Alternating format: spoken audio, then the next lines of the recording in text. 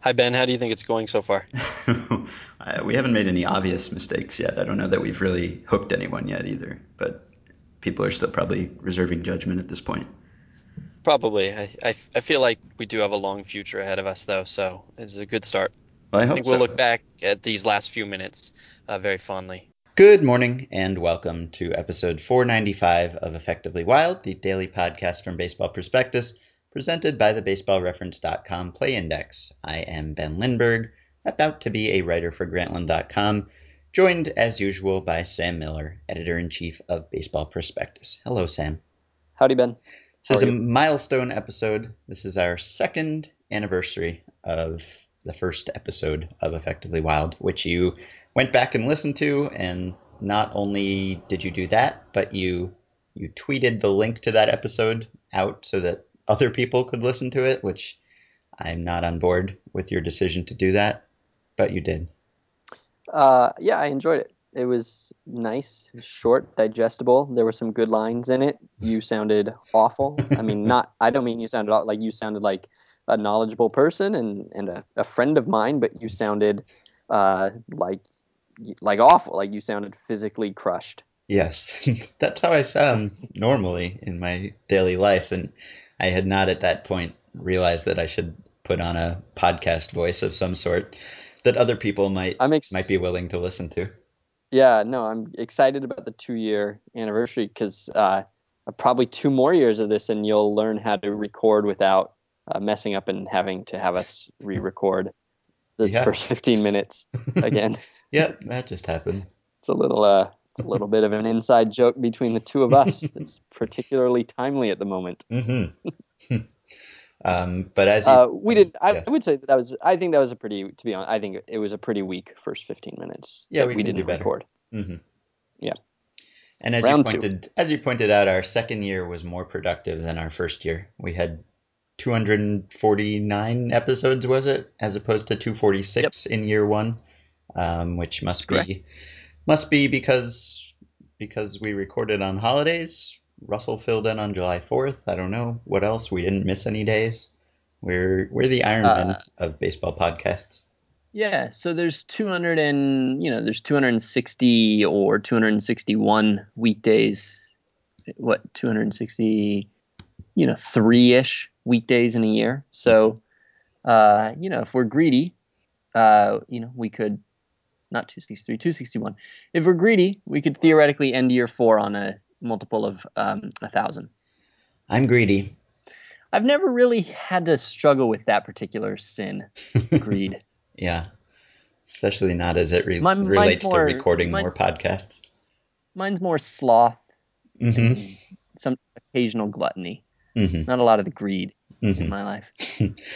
All right, well, we have some banter to get through before we get to whatever today's topic is. So, I want to provide an update on something we talked about a couple days ago. You asked me how high I thought pop ups go, and I provided an off the cuff estimate of 100 feet. I was not satisfied with that estimate. I was trying to transpose buildings of various heights and numbers of stories onto baseball fields and trying to mentally picture where a ball would be in relation to those buildings. I was not satisfied with the result of that exercise. So I emailed Professor Alan Nathan, who's the physics of baseball expert, professor emeritus of physics at the University of Illinois, and he's done a lot of ball tracking and trajectory tracking work with TrackMan and other technologies. And I thought he would be the perfect person to ask. So he got back to me and he said, just an educated guess, certainly over 150 feet, possibly as high as 180 feet. He said that an interesting thing to do, which he has not done, would be to measure hang time on high pop ups, which would give us a better estimate of the maximum height. But it does sound like I underestimated the height of pop ups, and that got me wondering about the expression home run in a silo, which you will often hear broadcasters say after a particularly high pop up. I did not know how high silos are. I've seen some silos. I don't know whether the silos I've seen are an accurate representation of the whole population of silos. So I did some research, and there's quite a wide variation in heights of silos. Silos can be as low as 30 feet, and they can be as high as 275 feet, which would suggest that if Alan's estimate of 180 feet as the maximum height of a pop-up is accurate, then there are certain pop-ups that would not be home runs in certain silos. So it all depends on the silo. It usually does. Right. And you have an update on the opposite thing, not balls being hit in the air, but balls being dropped from on high in the air. Yeah, I've got a couple of updates about that. These are thanks to a couple of readers who replied to our conversation on Monday or Tuesday, I think, about players catching baseballs dropped out of planes and such things. Also, grapefruits dropped out of planes and such things. So Guido565, frequent commenter on the site, writes, I believe the incident Sam might have been thinking of that resulted in injury was the Guinness Book of World Records catch of a ball dropped from 800 feet from a blimp in 1939, caught by Joe Sprins. It was supposedly traveling 154 miles per hour, a figure that Guido565 is disdainful of, and was caught such that it, quote, broke his upper jaw in 12 places, fractured 5 of his teeth, and he was rendered unconscious. That's absolutely what I was thinking of. I got a huge amount of my information from ages 6 to 12 or so from the Guinness Book of World Records. So I am almost certain that that is a fact that lodged into my brain. And so, yeah, he's probably correct. Smitty also notes that a different person named Smitty notes the Phillies had a ball dropped from a helicopter in the Vet Stadium debut back in 1971. They wisely used backup catcher Mike Ryan. He caught it after a bobble, only 150 feet, though, which is pretty pathetic when you think about it. I am very comfortable saying I could catch a baseball dropped 150 feet. I might even go so far as to say I could catch it barehanded. That's half as high as certain silos. That's true. I have another update too. I have an update to something that never made it on the air. A couple days ago, we were trying to record, and you had some internet problems because you were in a small airport, Yep. and I didn't end up being on that show. You recorded later in the day when I was unavailable. That's why that happened. Yes. And when we were trying to record, I started to tell something that people could pay attention to about Xander Bogaerts, who it appeared was challenging the modern record for my term, modern. I think in this case, modern record is like since 2000, which is super modern. The super modern record for games played, longest streak of negative win probability added games. So the longest streak without having a positive win probability added. The record was Eugenio Velez. I think it was 42 or 44 games, and Bogaerts was I claimed at 28, and so that was going to be something that people could watch for, and that's not a record I want to see broken, and so I would have said root for Bogaerts to do something, and in fact I have actually re-examined his game logs, and I find that in fact in the last day before the All-Star break he did have a positive win probability added, and I bring it up only because of how delightful it is. In this game he went 0 for 3 with a double play, but he did draw a walk and he did hit a sacrifice fly. And one of his 0 for 3s, one of his O's was he reached on an error. And this was a blowout. And so the ground ball double play came when it didn't matter, and the other outs came when it didn't matter, and the walk, and mostly the walk, came when it sort of mattered. And so he ended up with a win probability added of 0.005. He contributed 1/200th of the effort for that win. One of the probably I would guess one of the worst positive win probability added batting lines of the year by anybody. But he did it, and it snapped the streak. So he will not be ever again. Ever again, I would say ever. I would go so far as to say that he will never in recorded history, unless I'm jinxing it or creating an incentive for somebody to say this, but he will never again be used in the same sentence as Eugenio Velez. And that was inspired Now by. tomorrow somebody will do it just to make me look just to grind at me. Someone will say, "Did you hear about Sam Miller saying that Eugenio Velez and Xander Bogaerts will never be used?" Oh, I guess he lost, and I'll feel like a dumb fool.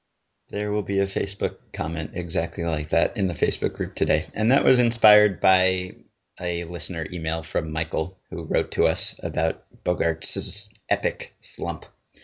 And that was Mm-hmm. where you took that. And one more update about Luke Scott. A few days ago, there was a listener email. We were talking about which players we didn't think would be good fits culturally in Japanese baseball. We were speculating wildly about that.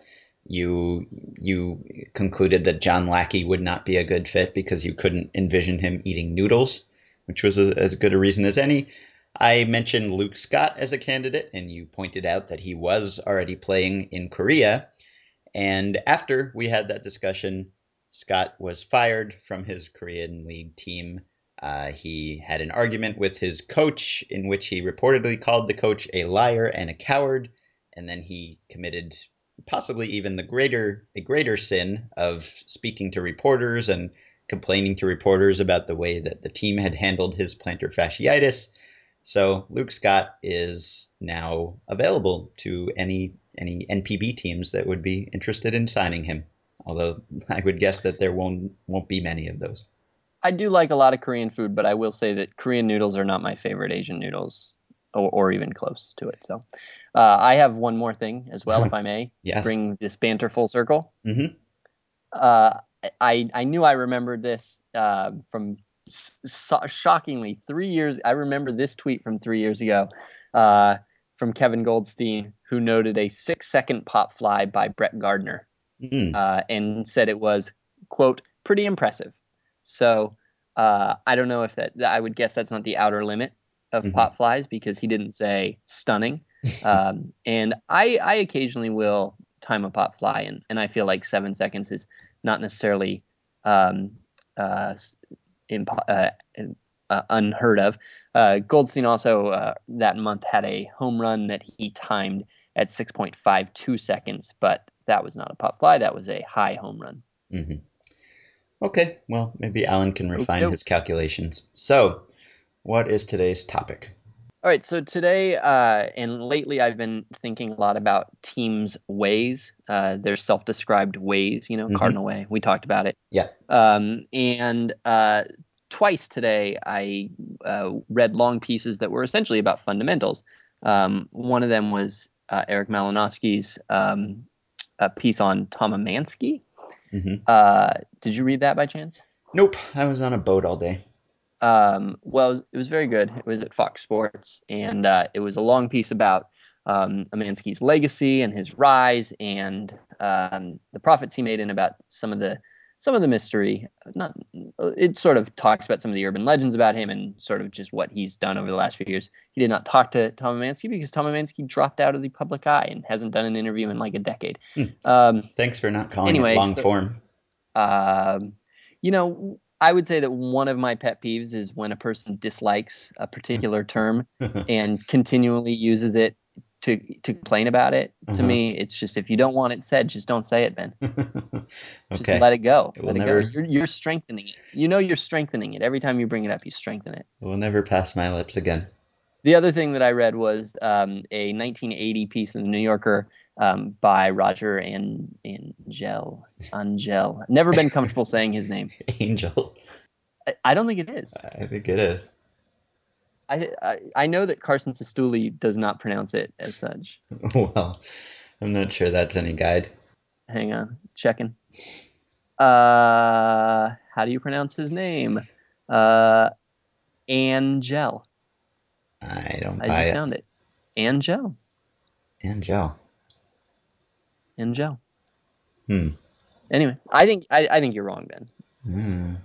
Okay. So anyway, so Raj, uh, wrote one of his long baseball pieces in 1980 for the New Yorker. He was in spring training in Florida and wrote about just about every team. It was a remarkable piece actually to read it, and went forever. And he actually managed to write about just about every team. in the Grapefruit League, but I found it because somebody had pointed me toward it because there was reference in it to a Mets way, and the Mets were the one team in my article on Team Ways that uh, had never used the term, had never articulated the word way after their team name. Mm-hmm. And in fact, their general manager that spring was a new general manager, Frank Cashen, and he was talking about how they wanted to do what the Orioles had done with the Oriole way. And while he's shuffling papers, Angel spots what he recognizes are diagrams from the Brewer way, which was a ripoff of the Oriole way. And the general manager says, we want people to be talking about the Mets way. Anyway, a long portion of the piece is about the Brewer's Manual. The Brewers, I don't know if they called it the Brewer's Way or not, but the Brewer's Manual, which was modeled on the Orioles Manual, which is a seminal piece in the genre of player development manuals and team manuals. And he got it. He got a copy of it, and he quoted long blocks of it. And so I got to, in 34 years later, I got to read this pretty sort of detailed look at what ball clubs ideas of fundamentals are and what they think needs to be taught. And it got me thinking that these are 34 years old. I'm sure a lot of teams' manuals still look a lot like those. A lot of them are based off the Orioles way, even if they're generations late or generations removed, I should say. And I started thinking about what I would put in a manual if I were to put together a team manual today. And it might be all the same stuff, but I kind of think it's not. I feel like most kids today who make the majors are playing so much baseball with adult coaches. I mean, that's what they always talk about when they talk about Tommy John surgeries. That's the big difference, is that kids don't play, on the sandlots anymore. They have adult professionalized coaches, and they're playing, 150 games a year instead of 16. And I know that that's not the same necessarily as getting good coaching. But I would imagine that they have a pretty good idea of the quote unquote fundamentals, and probably, 110 pages of the Brewers manual, probably a large portion of them are of those instructions are well known to any kid of any skill these days. The other thing is that, foreign kids are signed when they're 16 and put in complexes under the team's tutelage. So they have many years to sort of learn how to play the game. Of course, And so older fans today, as well as older fans in every previous era, would insist that players today don't care about the fundamentals. Yeah, and Gel did too at the time. I mean, this Uh-huh. was he expressed those very views, and of course, every generation feels that way. But my guess is that that's exactly wrong. Hmm. By the way, this is I just want to quote real quick from it a description of what a manual does. The manual makes vivid and absorbing reading, for it breaks down and explicates almost all the broad physical movements, the minute technical adjustments, the offensive and defensive patterns, and the easy or convoluted strategies of the sport. It contains lists of players' responsibilities categorized by position, reminders about the basics of the game, corrective drills, do's and don'ts of running and throwing and hitting, and mottos, essays, photographs, and tactical diagrams. I think that a major league player looking through the book for the first time might be startled at the variety and number of difficult and subtle maneuvers that he has somehow mastered in his lifetime in the game, while this fan at least, is alternately flattered to find how much baseball he knows already and embarrassed about how much he has overlooked or never understood. Um, so obviously, I mean, a lot of this stuff is simple, and a lot of it is maybe worth writing down anyway. But I just thought, as a means of as a quick discussion, very quick. I don't think we have to go long on this. I wanted to know what you would put in a manual that you think probably isn't in a manual, or certainly wouldn't have been in 1980. What sorts of things would you think would be put in a manual? And so I've got a couple of ideas, and maybe I'll think of a couple more, but maybe I won't. So one thing that I would think would be in a manual these days, or that I would put in a manual if I were to make a manual, I would put it, is a very clear and well divided off-season schedule, a training regimen for the off-season. Because Mm.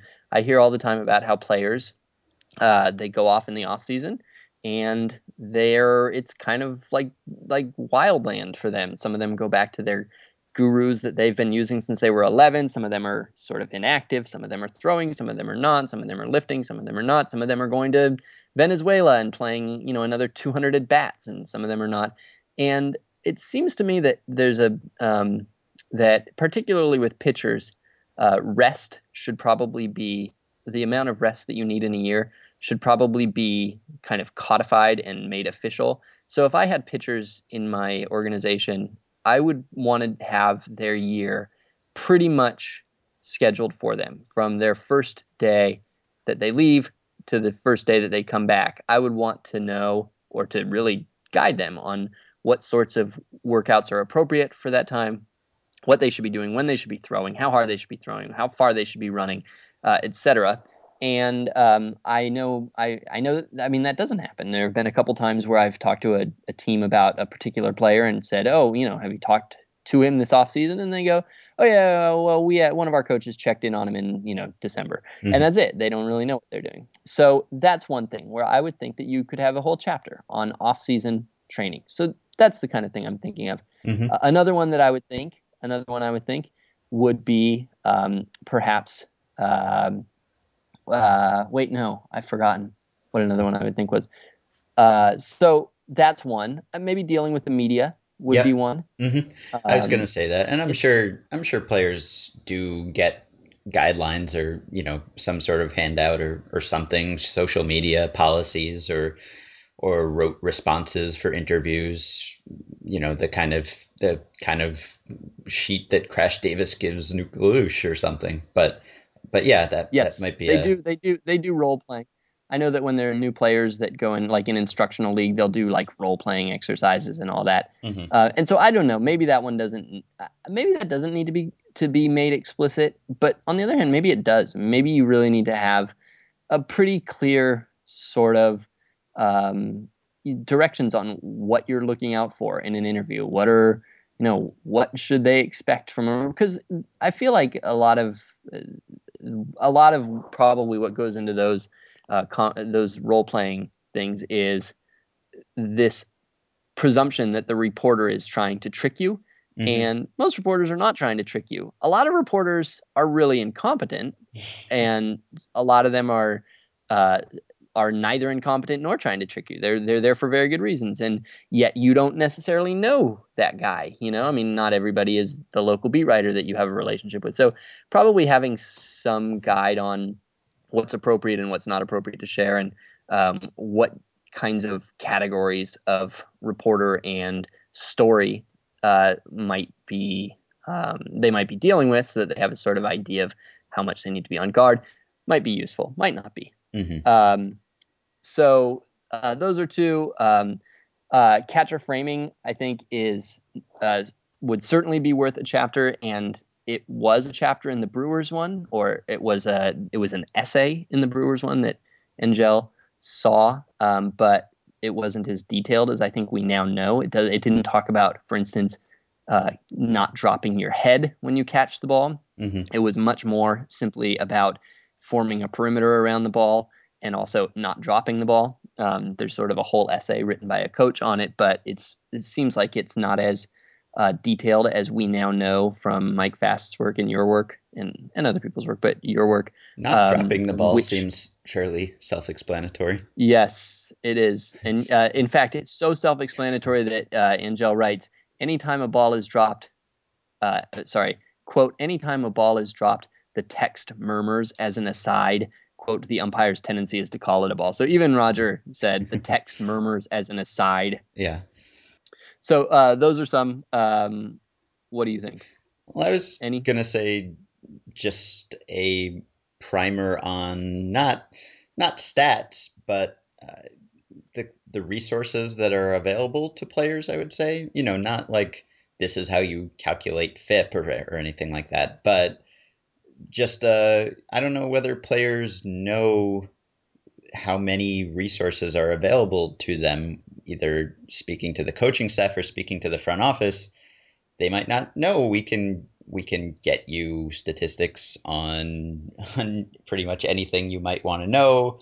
A lot of players have, like the Bloomberg iPad tool that lets them watch video against from their previous at bats or from other players' previous at bats against other pitchers, and so they know that any video I think is available to them. But I would maybe emphasize that there's a limitless resource, that if there's any information that you think would be helpful to you as a player, we can provide it to you, and maybe give some examples of things that other players have found helpful in the past, or give some quotes from some of the more statistically savvy players who've acknowledged the potential value in this, just to let players know what's out there, and that they can seek out these things and find these things, and that maybe it could give them some sort of edge and not seem overly intimidating. I'd have something about that. Ways that you can improve yourself as a player by